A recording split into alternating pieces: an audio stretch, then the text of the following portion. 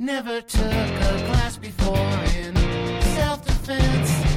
Never looked at you before with common sense. Gird myself for a short, sharp shot. Hey everybody, welcome once again to Matt and Brett Love Comics, the show where we take comics and talk comics with comics. What? Just going to keep saying it ad infinitum. Okay. This is one of your hosts, Matt. This is your other host, Brett. Wow, you said that with some serious It's been a gravitas. long week. Long week, man. You all right? You look weary. You look world I'm weary. still tired from last week's episode. Yeah, you're still exhausted from Kick-Ass. Yeah. You got your ass kicked by Kick-Ass. Oh, jeez. Now, just like we recorded that episode, and then the next day I go into work, and everyone's like, "Oh no, why did Mark Miller have to say all this stuff?" And I was like, "What did he say?" Oh, and then I read that yeah. profile, so I was like, I thought that we were far away from the zeitgeist with our Yeah. episode last week. Yeah. We did it on Tuesday, Uh-huh. and then come Wednesday, we were in the middle of the zeitgeist. Yeah. And just rode that wave. And I want to thank you guys for talking to us about it on our Facebook page as well. There's some really interesting discussions coming up there. People agreeing with us. Mostly people agreeing with us so far. A lot of people were like, I'm surprised you're just now getting over Mark Miller. That's what I got a lot of. sure. And I was like, I literally hadn't thought about him for like 4 years. Yeah. I guess since I saw Kick-Ass. Well, since he moved out. Yeah, since he moved out. Like, you guys haven't Since he, really spoken to each other. Paid half of his security deposit. Yeah. Yeah. But we have like a 180 of tone this week. Oh, we do. Last We do. week was We were getting deep in the stuff last week, so we're just gonna have a fun, chill session today. Joining us is the proprietor, sure, Founder, owner, whatever. yeah, all of it, of Chasing Amazing, one of our new favorite blogs. It is one man's quest to purchase and own every single issue of Amazing Spider-Man. And he is also the writer of Comics Should Be Good's Gimmick or Good, one of my favorite features, especially on that site or others. This is the sweet spot of both of our interests in a way. Yeah. Yeah. Mark Giannacchio, Hi. welcome to the podcast. How are you? I'm great. Thanks for having me. Yeah. I think we're going to have some fun today, right? Yeah, we are going to have have some to. fun. We talked about rape and animal decapitation for an hour last week. We did. So no more this week. All right, easy. No easy. more. Deep breaths. You got your Okay. you got your pointing finger No, out. I'm fine. Well, I want to say, too, before we even got the show started, we almost had some fun happening. There was a fire alarm and a supposed fire on the 16th floor of the building in which we're recording. Several fire trucks outside. Mark called me and was like, there's a bunch of fire trucks. Is this happening? Pulled out all the stops. Yeah. We wanted to evacuate the building for best sound quality is what it was. Okay, of course. Yeah. Oh, are we alone? Yeah. Cool. I just was worried that I was going to have to trudge back to Brooklyn without a show to record, Oh, no. I got nothing out of my time tonight. So you are the chief of staff of Chasing Amazing. So for those out there that may not know about it, give us the capsule description. All right. I'll try and keep this brief, but I never do anything too briefly, unfortunately.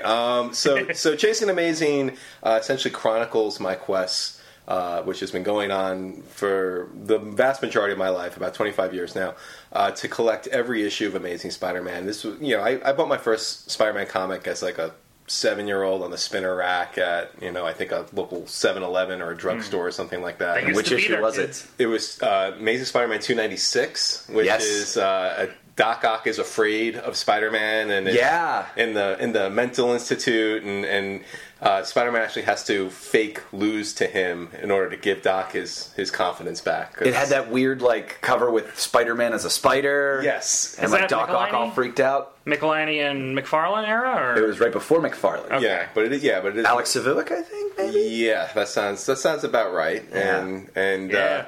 Bust out that knowledge. Yeah, we're going to get real nerdy today, guys. Drop it. I feel like we should have like an air horn. We should have an air horn. Someone call Cypher Sounds. Bring his rig in. Yeah, that's great. So you picked up that issue, and what was it about it that really drew you in? Well, it was either in 296 or the very next issue, 297. I remember the opening splash page is Spider-Man in his black suit, then all like shivering in the rain because he ran out of web shooter fluid. Yeah. Yeah. And I just you always talk about like the relatability of Peter Parker and Spider-Man, and I was kind of a dorky loser kid growing up, still am for the most part, and like I just thought that was just the craziest thing to have your superhero open up his own comic book like in total loser mode, and I just instantly connected with the character. Was that your first exposure to Spider-Man? Was in that comic, or had you heard like rumors of a Spider-Man? Let me tell you about the Spider-Man. Put the flashlight under the chin. Yes. It's man made of spiders. Around the campfire. No, it was. I think I remember my dad getting me these old VHS tapes when I was like a 5-year-old. That were like basically recordings of the 60s cartoons. And there was like a Spider-Man tape, a Fantastic Four tape, a Red Skull tape, which I guess was from the Captain America cartoon, and so that was kind of my first exposure to Spider-Man. Also, I had all the Secret Wars action figures growing up. Yes, those little those shields with like the flick motion pictures. I would just sit and just flick them back and forth and think, oh, this is awesome! And nowadays, my nephews have iPads. Yeah. What has happened? Yeah. It was the advent for the 90s gimmick covers on those little shields. Yes! Yes! Gimmick figures. As a matter of fact, I actually buried my Black Spidey figure. I think I was trying to reenact Kraven's Last Hunt. Man! And years later, my mom found him in the backyard, and she has him like on her windowsill in her kitchen. Like, I found this, and this reminds me what a dork you were as a kid. Oh, love it! Oh, that's incredible. So anytime I visit my parents now, like in their kitchen is Black Spidey, like dirt covered and just looking yearning old to go and back haggard. to the earth. Yes. Can I just say though too? I think it's a good thing that you only reenacted part of that storyline because it ends with a man killing himself. Who was Kraven in this situation? Yeah. Well, he was the guy that buried Spider-Man. Okay. So Boy, you're not going deep. Yeah. No more dark deepness. No. Keep it light. Keep it light. But that was also a good time to come on because that was like 300. From what I understand, being an X-Men fan, Sure. 300 was a big deal for you, Spider folk. Yeah, well, 300 was actually the issue that kind of made me a collector because I owned it off the rack the first time, loved it, loved McFarlane's art, thought it was the coolest thing ever. Read it so much, I basically read it to a pulp. Yeah. And I remember like 4 or 5 years later when McFarlane was huge, started Image, Spawn, and some of the people I was friends with in junior high, I mean, all they talked about was McFarlane, like, and oh man, I wish I had a copy of Main Spider-Man 300. It's like $100, man. And I'm like, oh, I had that comic, and they're like, you had that comic? Where is it? I'm like, I probably ripped the cover off and colored in it, Yeah. And so that was like, that got me back into the idea of like, oh, I should buy these and collect them and preserve them. And I remember for like the better part of a year then I would like go to like local hotel comic book shows looking for a copy of 300 that wasn't going to like cost me $100 because, I was 14 years old. I didn't have that kind of money for that. And through that, I started buying other older back issues, and it kind of grew into itself. It was like, okay, maybe, wouldn't it be cool one day if I owned every issue, whatever? And now here I am, and I'm 4 issues away, and it's kind of crazy. When did it become? Oh, I'm picking up every issue. When did it go from that to, oh, this is getting serious? Like this is happening? Yeah. There's this story I refer to a lot on Chase Amazing called The Big Box of Comics. And my then girlfriend, now wife, worked with someone who worked at a comic book store. And I'm not going to say where I went because I don't want to incriminate anybody. But she knew, because around that point the Spider-Man movies had come out, and I forced her to go with me because I thought it was the Raimi movies were the coolest thing at the time. And, and the fact that he was finally on the big screen in a way that was acceptable. And so she was talking with this guy at work one night, and he was like, "Oh, I work at a comic book store, and what issues does he have? Maybe I can pick him up some for a nominal fee." And it's like, okay. And he ended up like coming in the next day and like drops this huge long box of like all like 80s and 90s Spider-Man, like probably about 150 comics in this thing. Yeah. And we threw him a little bit of money. I was like, you got to give him more than that, and he's like, that's all he wants. And I'm like, and so like from that point, I probably had like on my own like 150 comics. So like that all of a sudden accelerated things forward. Now that was like your Spider Bite. Yeah. Yes. Yeah. That was you. Now all of a sudden had this. You had the power. And now you had the responsibility. Yes. That's right. Yeah, I had things to do. I had some buy-in to do. So like, yeah, that like just like filled in these huge gaps, and yeah, at that point it was like, I can do this. Like, let's see what we can do. And that was probably 10, 11 years ago. So, I mean, it's still been a slow and steady crawl. I mean, so it was a thing before you even did the blog. Like, it was already a mission in your mind, and then you decided to devote a lot of writing to it as well. Yeah, the blog was more like, that came out of my wife being like, you need to just start writing about this stuff. And I'm like, nobody will care about my quest for comics. And then, like, it's, it developed. There are so many like just cable TV shows dedicated to that kind of stuff. Yeah, I know. Like our culture is now kind of obsessed with like the collecting and like the hunt and the finding of things and.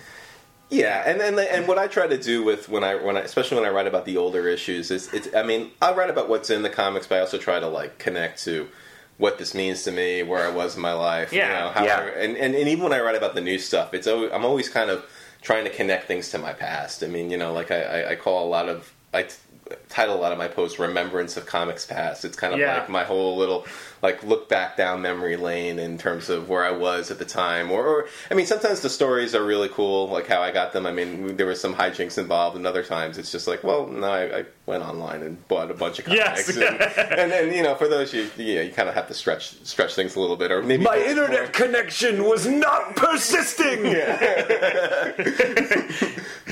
Yeah, that's like I wrote an article when Uncanny X-Men number 544 came out, the final issue of Uncanny X-Men. I wrote an article for CBR. It was one of my first ones.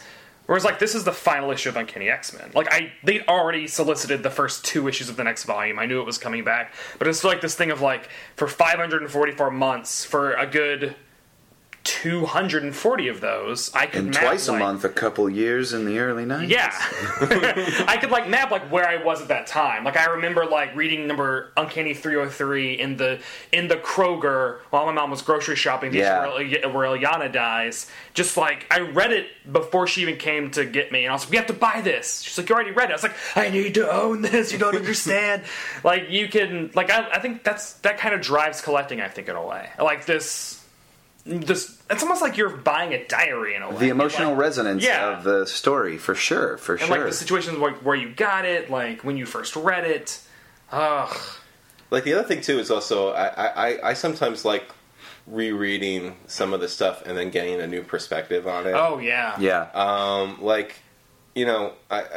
One of the comics I have is the Roger Stern kid who collects comic books. And, And a kid who collects Spider-Man. And, it's such a powerful story. And, first time I read it, it's like, oh my God, this is so great. And then I had my own kid. And reading it after my kid was born, like, it's still a great story. I still recognize that. But, like I was like, oh, I can't do this. This is too depressing. Like I can't imagine my son with leukemia, cancer. Oh, or whatever. Sure. And it's just like so totally like and like I like exploring that on the blog, like kind of looking back at these old stories, and not to get heavy. I'm sorry. Oh no, but no, this is good heavy. This is good heavy. And just having a totally new perspective on it, and like this story that because what came out of that was like ranking my favorite issues of ASM when they ended ASM at 700, and a lot of people were like, how do you not put the Kid Who Collects Spider-Man on there? And I was like, because it makes me uncomfortable now. Yeah, you can acknowledge a thing as being great, but not being a favorite. Yeah, like those are two different things, I think. Yeah, I just read the Revelations art because I've discovered mycomicshop.com, which is making buying back issues so much easier. I know. We should really get a sponsorship. And I realized like Steve Scroce and Mike Wieringo are 2 of my like favorite artists, but I've never read their Spider-Man stuff, and that stuff will probably never be collected because it's so kind of like weird. it's like in a weird time in like 1996. Like, Boy, not- that whole era, what an interesting time those Yeah. books were in. And so I just read the Revelations arc, which is all about Peter and MJ, like their baby getting stolen by Norman Osborn, Yep. or her having a miscarriage. Yeah, it's but, gone both ways. yeah, but Yeah. I mean, it's fairly obvious that their intention was that baby was stolen. But now they're like, I don't know. No, now they're like, what baby? So like, does I don't know? Have you read that story recently? Like, does that hit you in any? I haven't. I Go for it. Go for the pain. I actually like the mid '90s Spider-Man stuff. Kind of all the clone stuff kind of drove me away from comics for a little while. It also came at a time in my life. I mean, I was like getting later into high school and starting college and stuff, and like it was kind of I almost had like this too cool for school attitude Yeah. about comics. For And a they while. weren't helping. No. I was like, how do I like open up a keg party with like? So did you see the Clone Saga? I mean, just was like It doesn't work, just to let you know. Oh, okay. It doesn't work. Now, like 7 years later, when you're just like hanging out at your friends and you're in like after college, you can totally do that. Yeah. Which is what happened a lot. That But was that's how was- Brett and I met. We were Well, it's like this weird thing. It's like being a comic book fan is like this unspoken thing if you're not in that social circle in college. Yeah. And then so you're like in New York hanging out. You're like, oh, you read comics? It's like this weird like, oh, okay. Yeah. yeah. Okay, can we do this? Can we talk about comics in? Can we bring the public? secret society out into the light? Yeah, as adults. Yeah. But I'm just now reading those, and they're interesting. I mean, they're not bad. I think. Well, I'm basically reading like Peter Parker is just now getting the mantle back. Right. But like that Steve Scroce art is so cool. The coloring is horrible. The Yeah. coloring and the lettering is just nuts. It's like they just discovered computers and we're like, well, let's use all the options. No, but I totally want to reread that stuff, or in some cases read it for the first time. Like, I mean, there were so many titles at that point that Yeah. were splintering off that I know that there are some like totally off my radar, or like I just don't remember because I wasn't keeping up with it. I mean, that kind of drove my frustration with it too. It was like I don't have money for like 6 Spidey books every month. Oh yeah. Like, yeah, because it was a week to week saga. They were doing that with Superman and Spider-Man right. Yeah. at that time. Oh, and Batman too. Like all of the books were going week to week. They all had 4 books, and they were coming out weekly. So across the month, you had to pick all of them up. Yeah. X-Men and Uncanny were bi-weekly, basically. Oh right. Yeah, because they were going back and forth. Yeah. So have you read, like, when you got that big long box of comics, did you actually plow through all of them? Or? One way or another, I have. Yeah. Okay. I mean, so and that's like there was some good stuff in there. It's the bulk of like the Roger Stern run on ASM.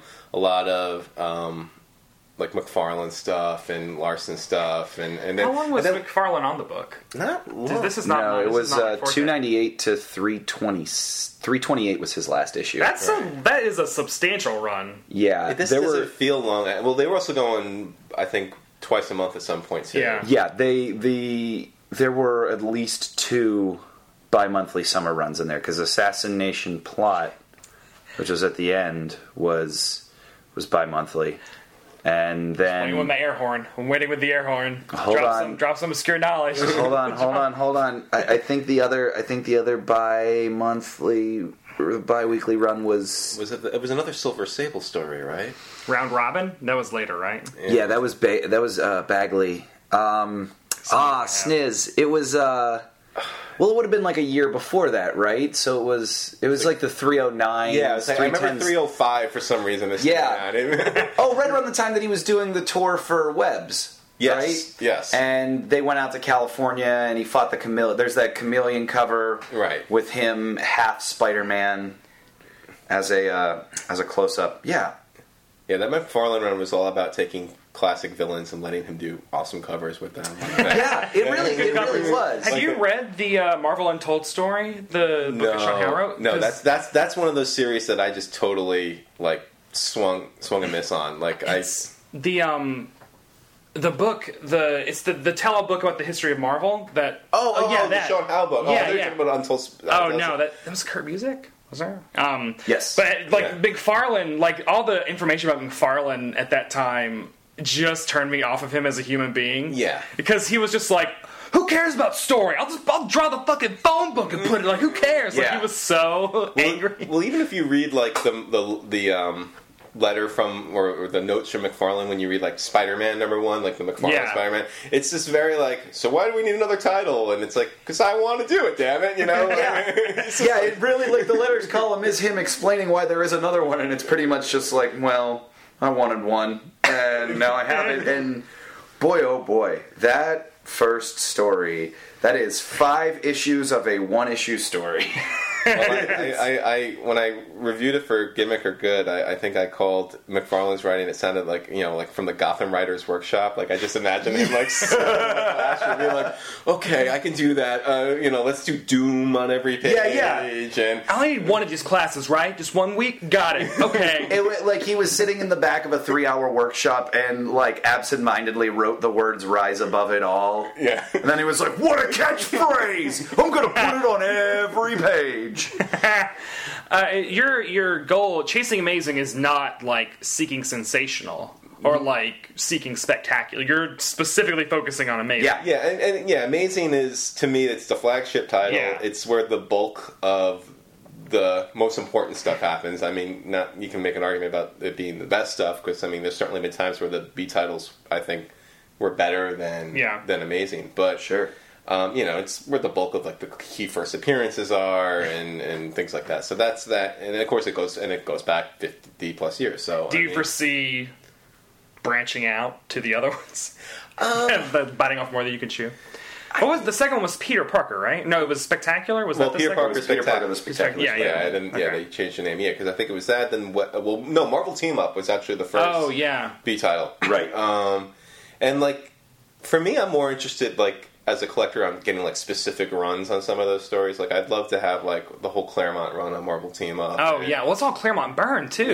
Yeah. Like that's proto X-Men stuff on there, which is amazing. Yeah, they did. There's like a really weird Red Sonja Marvel Team Up issue where it's like Cool and Goth comes forward. Right? Anybody remember this? I remember him from the X-Men storyline. I don't like.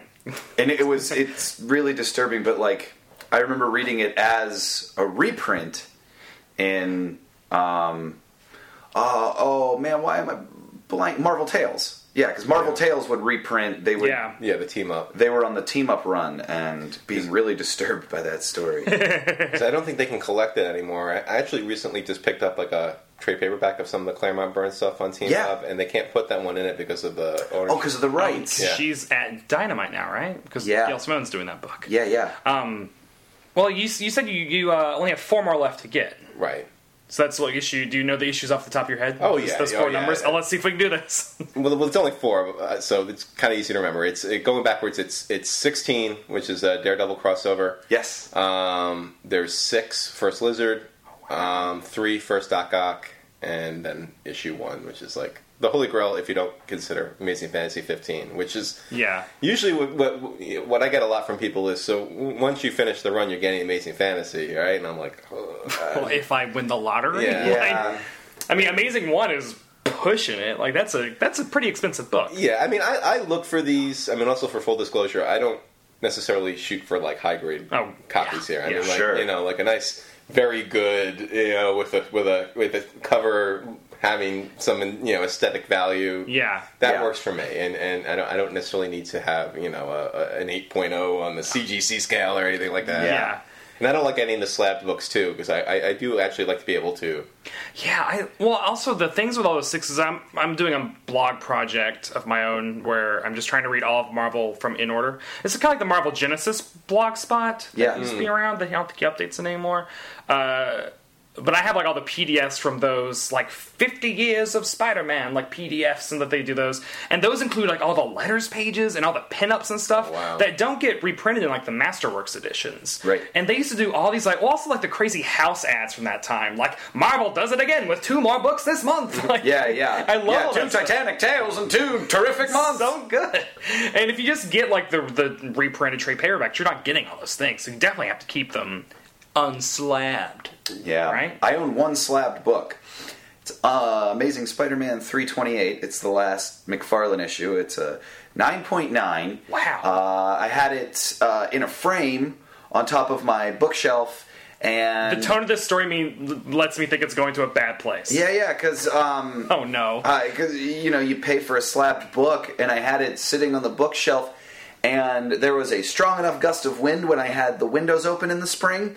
It blew it off the top, so now the slab is cracked. Oh, The book is fine. Okay. The slab's cracked though, which is like, Defeats the purpose. yeah. in a way, I was like, great. So glad I invested in this. because it's not cheap either, right? No. Done, well, it adds. It wasn't horribly expensive. I got it on an auction. Okay. Yeah, I mean, and it adds like what, another $100 to the price sometimes. Oh, wow. Yeah. I mean, it can be pretty, and especially like a 9.9. I mean, like, Yeah. it's not considered gem mint, right? I spent less than $75 on it. I would Okay. say that because it was my comic shop auction, so I lucked out there. Plug. There you go. But I still, Yeah. But still, like, I felt I was so excited to have that issue. That cover's like one of my favorite covers. It sold for like the original art of the cover sold for 6 figures. Oh yeah. It's Spider-Man punching the Hulk through like the top of the issue, and the cover logo is falling apart Okay. as part of it. It's really cool. That's the Yeah. cosmic Spidey phase, right? yeah. My goal, being an X-Men person, was to own Uncanny 94, which is the reboot of the team in 1975, and that's another like, do I have thousands of dollars to drop? No, I don't. But I found I was just at New York Comic Con like last year, so a year ago, just going through back issues at one of the vendors, and then there was an Uncanny 94 just in there. Which usually those are up on a wall or like behind glass, and it was like it was $45, and then an additional. No, I think it might have been $80, but like 50% off. Wow. So, and it's like it is separated. Like the staples don't work. It might not even have staples. Like the cover is kind of torn. It's all folded. Like it's not in good shape. But it is Uncanny 94, and it is framed in my living room. Yeah. Like I will never be able to own a mint copy of that, so I will take a 1.0. Well, that's it. I mean, for me, like my big bugaboo is I like the cover to have some integrity. Yeah. Yeah. I mean, like if there's crap on the inside, someone cut out a coupon in the back or something like Yeah. that, I can forgive that. But like, but if someone like if it looks like the cover got like run over by a truck or something, then I kind of lose interest in it, and Do you display them at all? Do you have them up in the How do you house, keep or- them? I am very interested in how people store comics. All right, so I totally fill out, like, I guess the nerdy stereotype. I don't actually keep them in my... I live in a small little Brooklyn apartment with my wife and my toddler son. Yeah. So I actually keep them at my parents' house. Nice. In my old childhood bedroom growing up. And just in short boxes, though. I designate one short box for every 100 issues. Okay. So I got my 1 to 99 box, and then, so on. Oh, and so cool. on. Yeah, so... Man, I like that. I like that. Yeah. I mean, but I've thought about, like, once I get one, and, do I display them somehow, but I don't know. Now, we'd mentioned it briefly before. You also have a column on a great blog called Comics Should Be Good, and the name of the column is Gimmick or Good. Right. And you go through, it seems like so far mostly the 90s, right? Yeah, I mean that's where we'll That's where they all likely live. happened. I mean, yeah, Yeah. because the genesis of the idea came from the fact that I've been noticing with a lot of today's comics. I mean, they're kind of revisiting a lot of these gimmicks that we had from the 90s. The They're variants, tipping their toes in. you have Age of Ultron 10 in a poly bag, and, and the die cut covers for the Batman Snyder story, Yeah. 14. I mean, all these different things.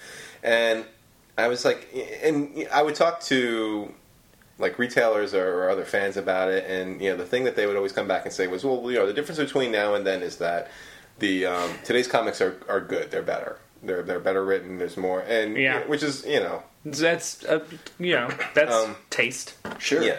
So I wanted to go back to the 90s because that really is kind of like my big time years of reading comics as a kid, and see like these stories that I remember, were they actually good or were they crap? And it's kind of fun going back, and it also gives me an opportunity to write about different series and Not just Spider-Man. Right. Exactly. Have you done a Spider-Man gimmick or good yet? I've done a few. Like I did the McFarlane Spider-Man. I mean, My favorite is 400, which is just like it's the Aunt May's tombstone thing. Yes. And it's just the ugliest cover, and it's like that slight embossing or whatever is that what it's called? Mm-hmm. Where it's like you can't. It just looks like a ugly gray cover. It's a terrible cover, but it's a great comic. It's I got a letter published in Amazing about that issue in 409, the one with the first full appearance of the female Dr. Octopus. Right. There was a female Dr. Octopus. Dr. Octopussy, yeah, I know who that is. Because he got his head snapped by Kane. Yeah. The clone. Yeah. Who is? Oh wait, and that's Scarlet Spider right And now. that's why when that series debuts, it's going to be a big deal. It's going to be their first get-together. Yeah, Stunner is coming. Doc Ock's girlfriend from that era is going to be back in Superior this November, too. Dan Slott knows this and is going to actually acknowledge it. Yeah, well, I think it's going to be Chris Yosto, because I think it's going to be Superior Team Up and Scarlet Spider. Oh, okay. Yeah. There you go. So they're going to actually acknowledge that. Yeah. That's the thing that usually annoys me is like when characters meet, they had a big moment like that. I'm like, No, I read an interview with Yost, and he said very definitively that Doc Ock's memories will be there. Yeah. I'm kidding, because snapped by this maniac. So he got resurrected by the Hand, I think. Right? Yeah. Oh, that's great. Oh, yeah. He was resurrected by the Hand. It was a DeFalco Scroce issue. Okay, I'll be hitting that soon. It was gorgeous because it was... Scroce wasn't on there long, was he? No. It was like 10 issues maybe, or... And of those 10, I think he may have drawn 5. Yeah. Like, he's But that was before Gambit. Because it was Cable, X-Man, Amazing Spider-Man, and then Gambit, right? Because Gambit was like 97, 98. No, I think Gambit was right before that, and they took him off Gambit to do that. Because I think he left Amazing... to do storyboards for The Matrix. Or he also did Tarzan. Disney's really? Tarzan. Well, there you go, yeah. So that makes a lot of sense now. Steve Scrooge knowledge. Yeah. Scrooge. I like that guy. He's a really good artist. Yeah. So, gimmicks. Yes. Gimmicks are good, and I feel like every time I get to the end of one of those posts, I am agreeing with you. Okay. Like every time. I love it. And I love that you've recently delved into some really great stuff like the X-O Manowar Zero issue. Yeah. I was at a comic book shop near my wife's family up in Massachusetts, and he had like a quarter box of 90s stuff, and I dug that one out, and I was like, oh great, I got new material, this is amazing. Yes! Have you done Rub the Blood? I haven't done it yet. Rub the blood! Because that's not how you don't just say rub the blood. Sorry. It's not pronounced that way. Because there's an exclamation point, and it's an extreme I'm from comic. Tennessee, so Tennessee, we just say Rub the Blood. I mean, I did Youngblood recently, so I kind of want to like space out my Leafield, Your blood comics.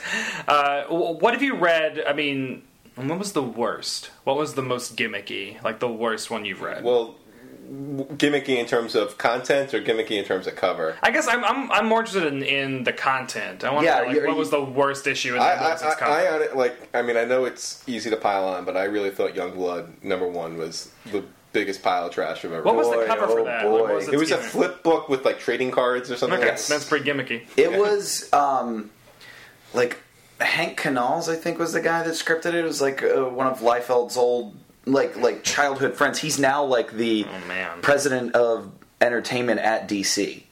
But he scripted that first issue, and Liefeld actually fired him off the book. It's just like I would love to see like, yo man, I got my childhood friend to write this. It's gonna be great. You're fired. Like night and day smash cut. It was just it's a mess. It's a real mess. Yeah, I mean, just everything about it was. I mean, the art is terrible. The story is terrible. The dialogue is terrible. Yeah, and it doesn't end. It stops. Okay. Like the story, like one of the stories actually ends. The other one just kind of stops. And it was it's no X-Force #1. No, actually, X-Force #1 has far more structure to it, and even though the gimmick there is far more hilarious, What? the polybagged with multiple trading cards. So you have to buy the exact same physical issue multiple times. Yeah, at least 6 times, I think. Yeah. What's been the best one? content-wise? Oof. I feel like everyone's going to ask about the covers. Let's ask about the content.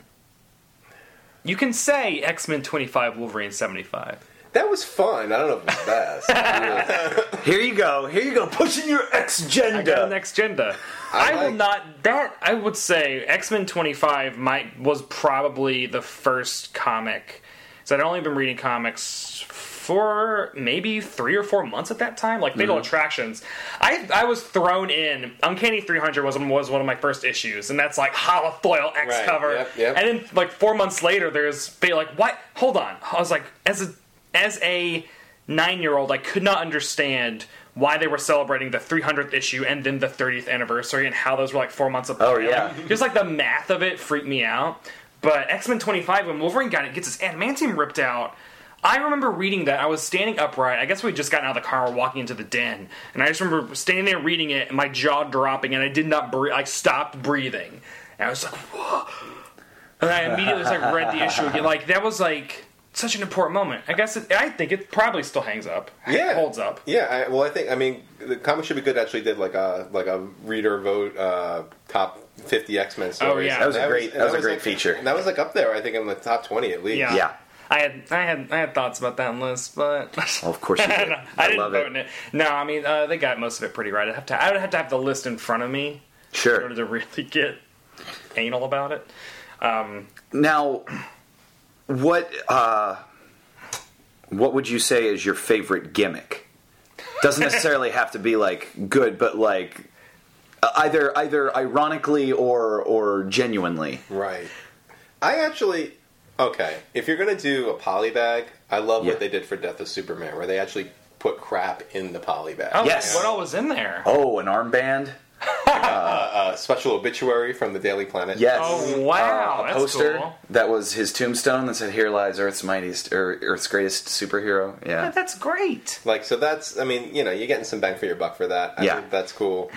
I really liked the chromium effect on Exo Man of War Zero, just because Yeah. it was like the painted chromium or Yeah. something. It was just kind of a class above like what Marvel was really doing, and Yeah. DC to some extent. But it's most of the, that's the thing. Most of the stuff is also Marvel. So Yeah.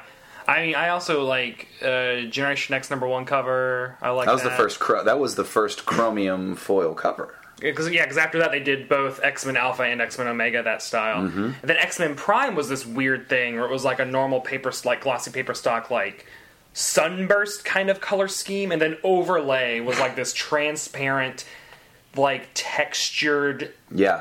like thing, paper overlay. Yeah. They did that. I think they later did that for Spectacular Spider-Man when Peter and Mary Jane left the book and gave Ben the mantle. yeah, It was like Love a that weird overlay costume. like that. Love that costume. The Dan love Jurgens Spider-Man? Ben Reilly Spider-Man costume. Yeah. I Oh, love yeah. that costume.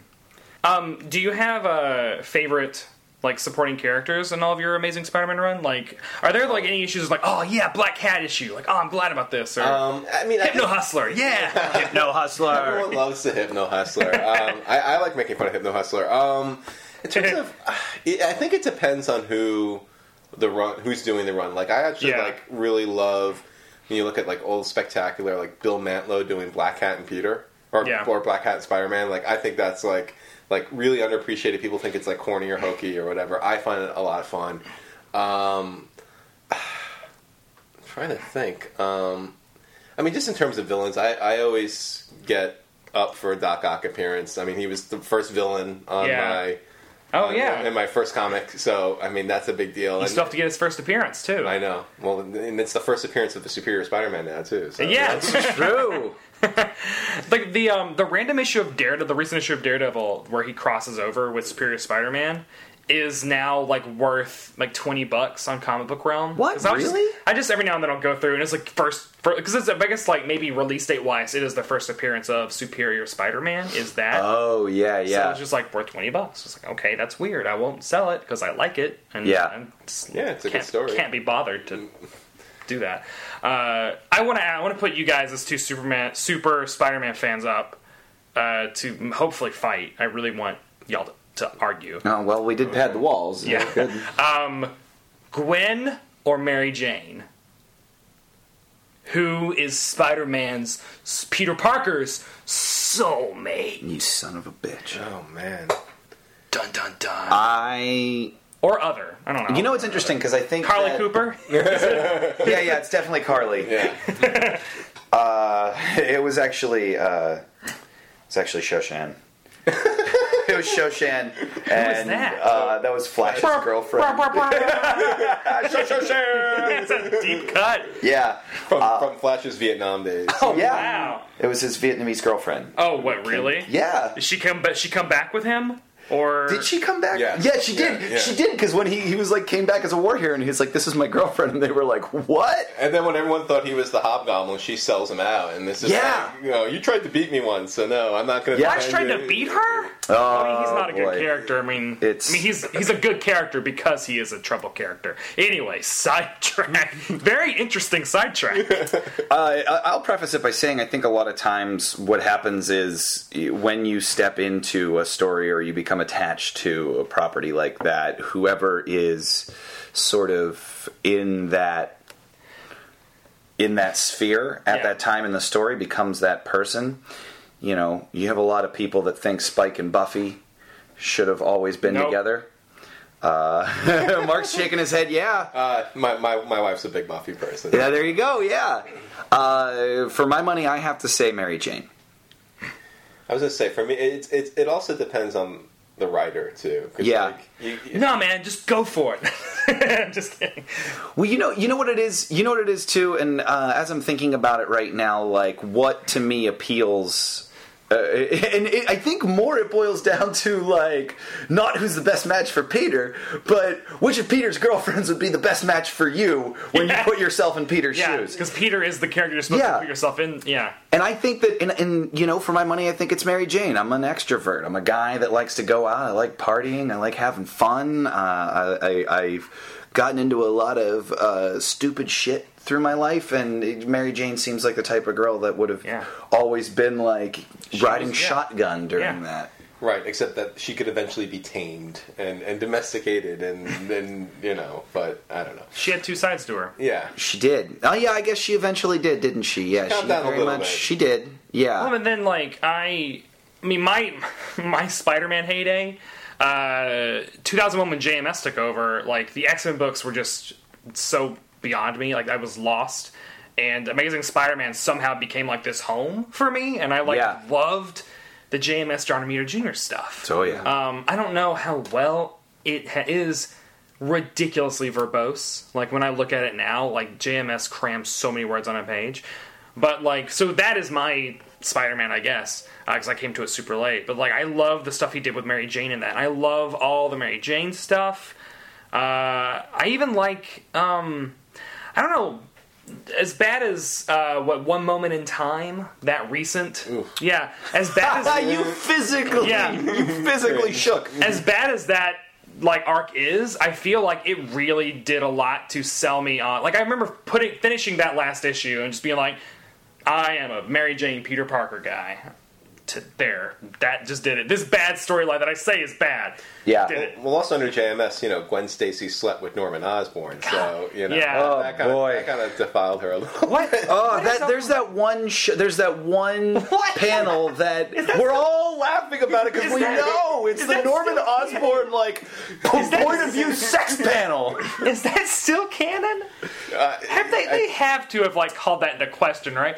That storyline, that was Gwen's, because there was a period of time where Gwen Stacy was in France, correct, or something like she was London, studying she studied abroad. And that was then Norman Osborn studied abroad. But that period of her timeline was never covered for. Like they never really said what she did during that time period, right? Like it was just a way to get her out of the book and kind of because that was right after Captain Stacy died too, right? Yeah. So we are to assume that she hooked up with Norman Osborn and then she got pregnant, had kids, came back and then died. Yes. Yeah. And I think what they were trying to do there was add gravitas to the fact that Norman Osborn killed what was considered Spider-Man's already had true pairing. Already had gravitas. Yeah. Already had it. Yeah. And those kids were artificially aged, right? Well, from the goblin serum or whatever. Yeah, the goblin serum, meaning that's what Norman Osborn calls his semen. They've undone that, right? They didn't really undo it. There was a mini series where they followed those kids as and no one bought it. Negative people bought it. It did not sell well. No. I don't think so. No. But they kind of followed those kids for a while. It almost felt like, looking at the issues that they put out, it almost felt like obligation by the company. It's like, well, we created them. We created this monster. And this is what always kills me about JMS, because he did do some great stuff, I think, in his run. But all the stuff that is reviled, he finds every which way to distance himself from, which kind of fits his MO. I mean, he's like, I had nothing to do with that. That was all editorial, and it's like. Yeah, but you'll take the credit for the stuff that people loved, right? Yeah. You'll take credit for the opening arc that reestablished Spider-Man, and Axel Alonso was the guy that brought you in and wanted you to do that. Right. And the September 11th issue. Yeah. Which I found. I used to work for Wizard Magazine, so there were just comic books laying around everywhere. And I was just going to the bathroom, the upstairs bathroom. And now, mind you, upstairs was where all the people who didn't read comics and worked on the business side sat, and I was in conventions, which was also up there.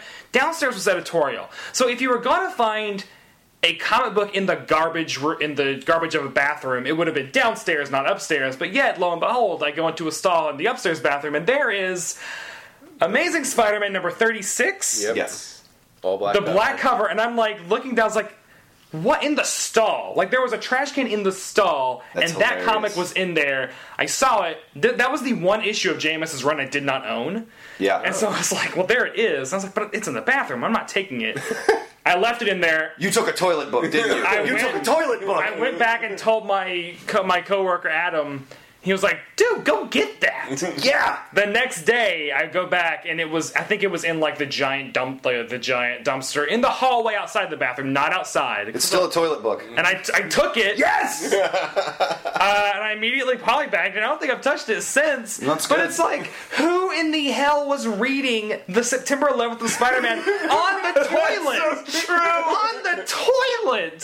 Some light reading. What are you doing? Pass Also, bounce. this was 2008. That book had been out for 7 years. Yeah. You know what always helps me go to the bathroom is Dr. Doom crying.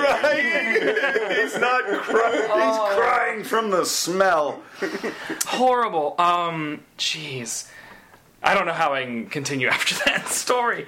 That was an interesting gimmick too, because they delayed the shipping schedule for 3 weeks and crammed that issue in. John Romita Jr. blew through that. Yeah. You are collecting all volume 2, right? Yeah. It's everything 1 to 700, including the issues. Amazing Scarlet Spider and all the. Well, no, not Scarlet Spider. Well, if it's part of the ASM. Oh, right, that was renumbered. Yeah, that technically wasn't. Right. I mean, get with it. Sorry, I'm going to sit under the table for the rest of the podcast.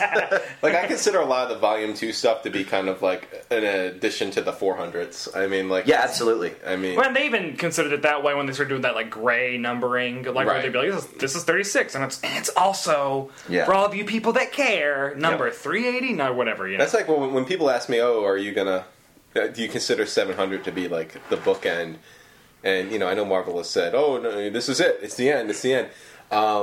You just know once they get around to 800, they're gonna. I mean, how do you turn down an opportunity to have an 800th issue? Yeah, they're not. Yeah. I fully expect there to be an uncanny 600. Yeah, it's just. I mean, yeah, you got to do it.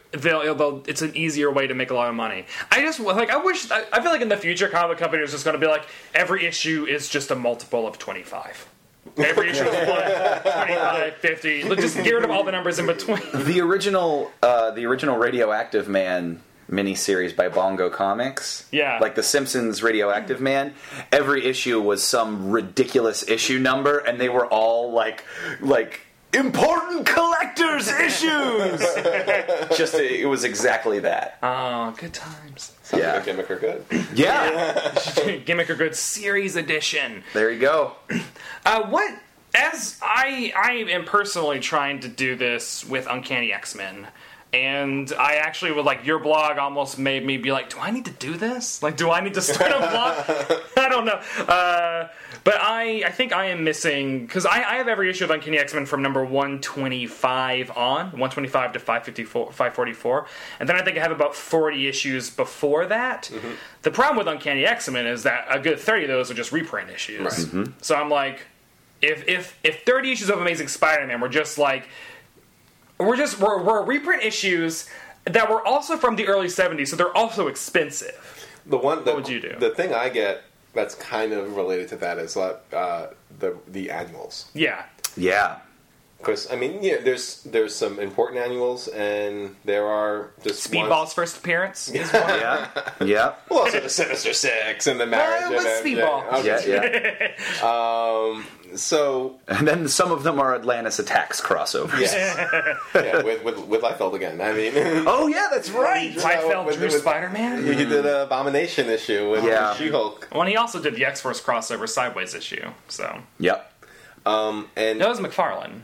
And Liefeld did And the Liefeld fuck- did Anyway, X-Force, yeah. continue. I'm sorry. and this is like enraged some of my readers. I actually don't count the annuals Yeah. because it's just like I don't know. Like, I think that's fair. yeah. Also, it's your rules. You're allowed Yeah, to. exactly. Exactly. It's like who's going to come down and be like, you do not have the complete run. This is a lie. Yeah.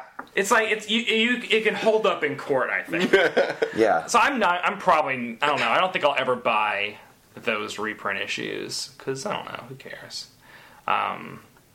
But I totally relate to that thrill of seeing like an old issue. Like I came across Uncanny number 8, I think it was the Namor issue. I have been 6 when I was in St. Louis, and it was $50, but it also wasn't in that great a condition, but it was still like, that's number 6. So what's Yeah. the oldest one you have? I think I have 20. Number 20.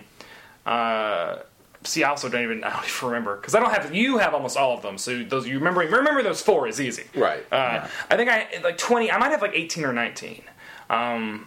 But Banshee's first appearance is like the first one that I got when I was like in 7th grade, and I traded 70 GI Joes to my comic book shop for that issue. Nice. Wow. And I don't think he ended up not being that happy about it, I think. Yeah.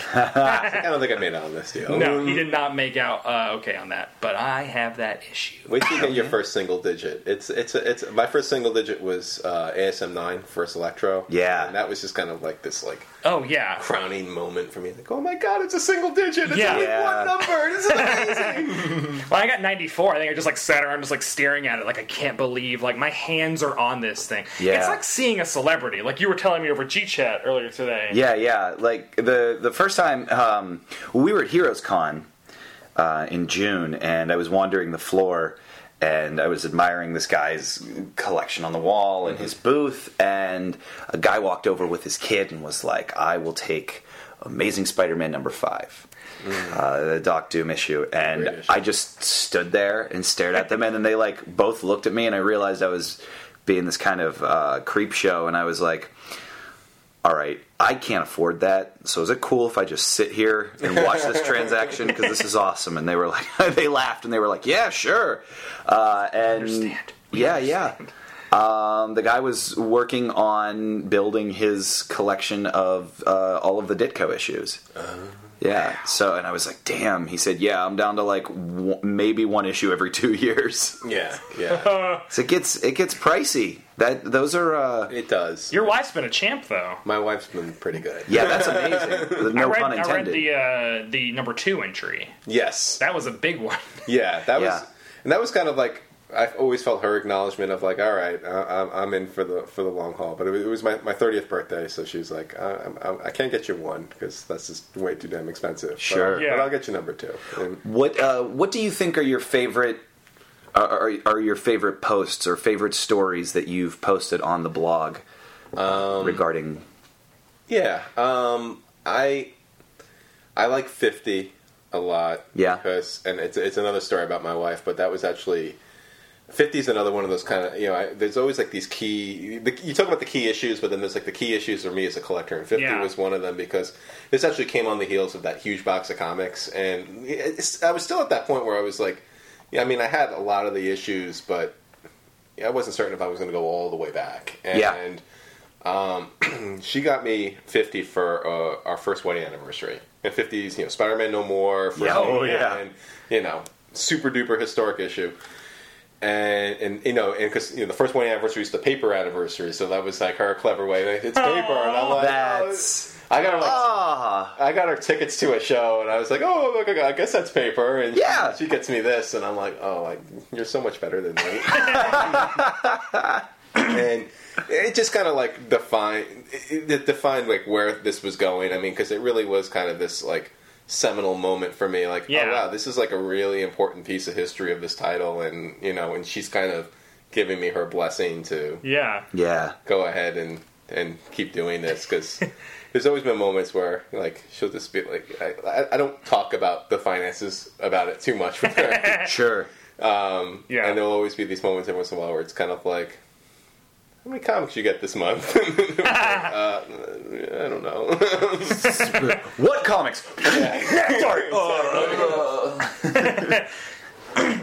Are you do you have in your head, like, I don't know, the ideal circumstances for getting number one, or like do you think about that? Like, would that be a thing you just buy online, or do you have to like go to a store to get number one, or like what is that moment? Because that's going to be the last one. Yeah. It should be. I think that would be poetic. Except we have one for you right now. Exactly. No! It was upstairs, but there was a fire. I'm so sorry. I'd like to buy it in person. Yeah. You kind of need to see that for yourself. Oh, yeah.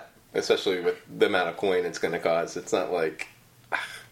But, I don't know what the circumstances are. I think I need to get to the point where that's the only one left, and then it's just going to become like, at this point we got to do it. You know what I mean? Like it's right there. And there are places that have it in condition that is acceptable, that isn't completely debilitating. Yeah, but, nuts. Yeah.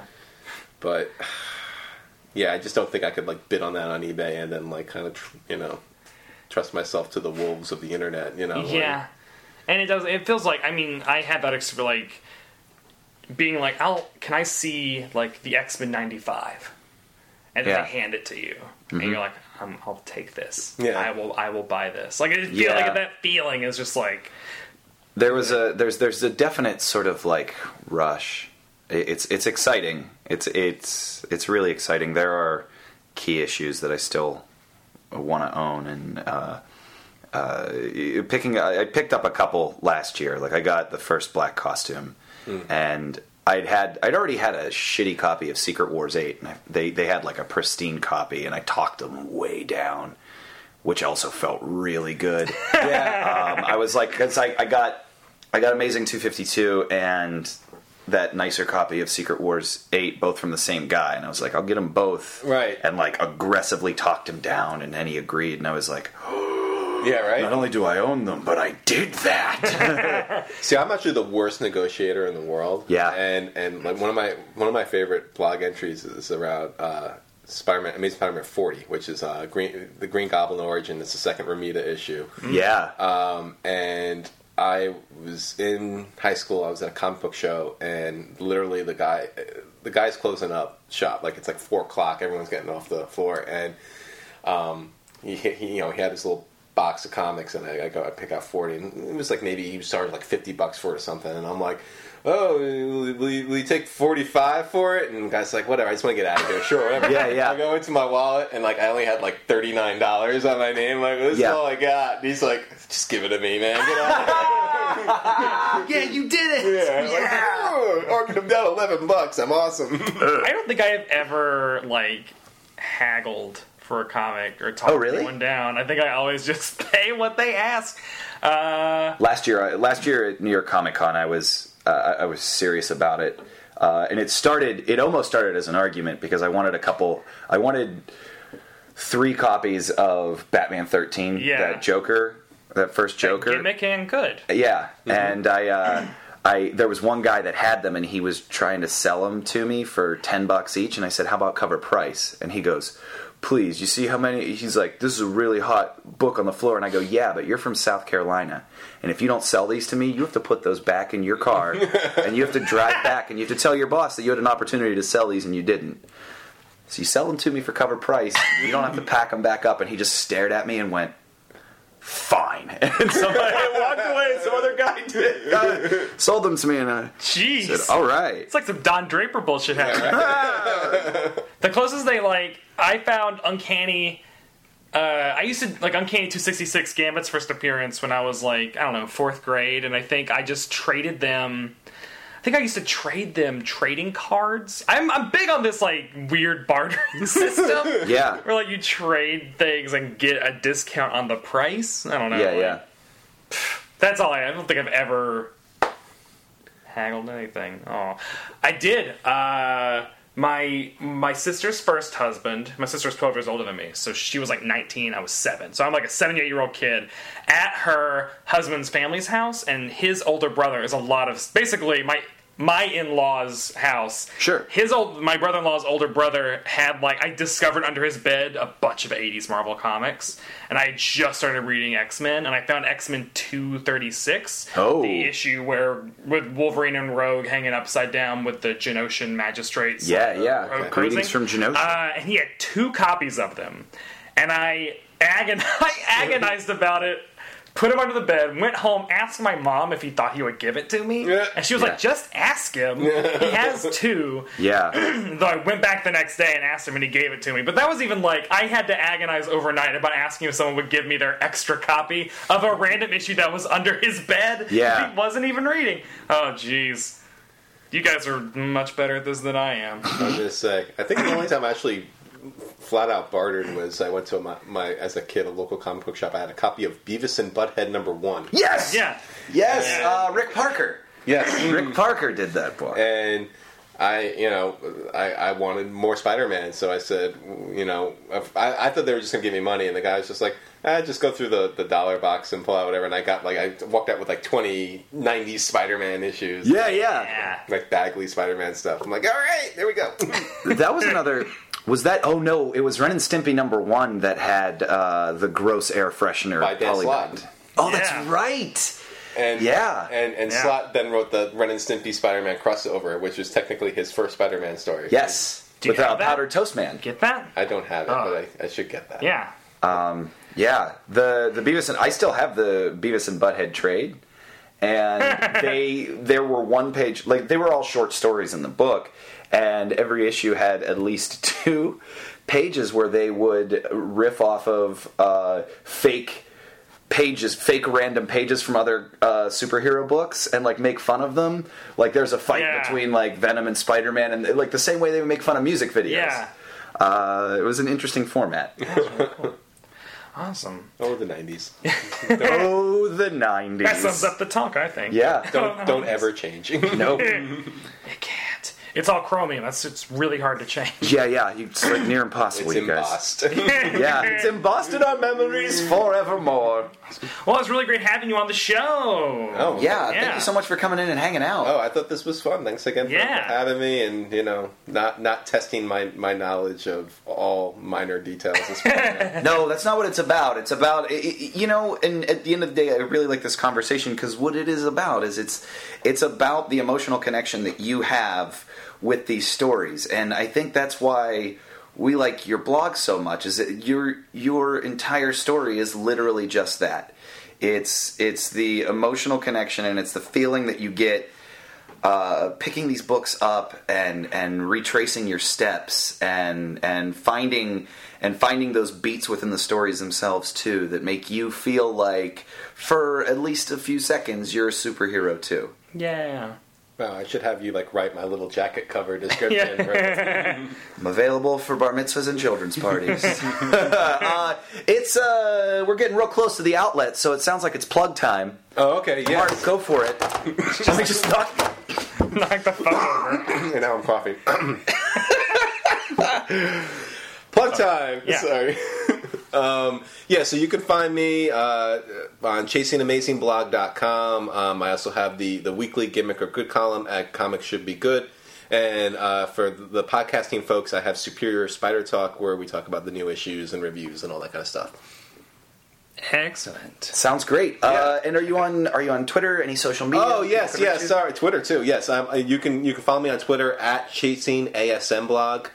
Someone decided to take Chasing Amazing on Twitter before me, so it's It's probably unused, I'm sure. It's like this always happens. That's jerks. Same thing with ChasingAmazing.com. There's been a coming soon banner on that site for the last 4 years. But, of course. So at ChasingASMblog, and I also have a Facebook page, which is Facebook/whatever Chasing Amazing. So that concludes our talk with the proprietor of Chasing Amazing and Gimmick or Good, Mr. Mark Ginocchio. Thank you again for coming in. Thank you. Really liked it. We have another book club pick for you next week. Mm-hmm. We're going to be reading Criminal, issues 1 through 5, with Hot 97 DJ and radio personality, comedian and funny man, Cypher Sounds. Whoa! Is that the Coward arc? Isn't it called Coward? I believe it is. First one? Yeah. Yeah, just look it up. Come on. Yeah. Do some work. We will have links to it on our website, mattandbrettlovecomics.com. You can click through to the Amazon links on our show page, which kicks a few shekels back to us at no cost to you. We will also have links to the books on Comixology on the site and in the show notes. While you're there, you might as well check through our back issues, where you can actually you can listen to a bunch of Spider-Man related stuff. For example, the episode where we talk about Amazing Spider-Man right after we saw it in the theater. With Ms. Lauren Hunter. And Katie Healy-Wurzburg and Sebastian Deacon. Yeah. We didn't have the best things to say about it. I've cooled since then, though. You have. I've cooled a little bit. I'm super excited for the sequel. I don't know. Or you can also check out our issue where we read 4 different versions of Spidey's origin. With Amazing Fantasy 15. Amazing Fantasy 15. Untold Tales? No. Spider-Man Chapter 1. Spider-Man Chapter 1, number 1. Yeah. That's what it was. And then Ultimate Spider-Man number 1. Ultimate Spider-Man number 1. And then Miles Morales Ultimate Spider-Man number 1. So you can check those out. That was with Mr. Curtis Rutherford and Miss Katie Healy-Wurzburg again. And if you want to hear us talk about some 60s Spider-Man, you can listen to our Deadpool episode. Yeah, with Michael Hartnett. We discussed Deadpool number 11, which is where he transports back in time into Amazing Spider-Man number 46? Yeah, I think that's 46-ish with Kraven. 46, 48, somewhere in there. we do a lot of talking about 60s Stan Lee Hip Cat dialogue. Yes. It's really great. If you want to interact with us, you can jump on Facebook and talk to us there. Facebook.com/TheyLoveComics, where we are now giving away digital download codes. Yeah, guys, if you want those codes, I don't know, every 5 likes we're going to release a code. There you go. I'm trying to do something. There you go. We're holding them hostage. For every 5 likes, we will release a code. Yeah. As always, thanks to our producer, Benjamin Regeeb, who does everything we don't know how to do. Also, please tell all your buds about this show. You guys are our best spokespeople, and we appreciate that you are hanging out with us online, talking to us about it. You're the best. You're the best. Don't forget that. Yeah. Don't ever forget it. Don't you... No, I can't sing it. I'm not going to do that to you guys. So, come back next week. We'll be reading Criminal 1 through 5 with Cypher Sounds. Until then, this is Matt. This is Brett. And we love comics. It's true. Why are you pointing at me? So I always like doing things.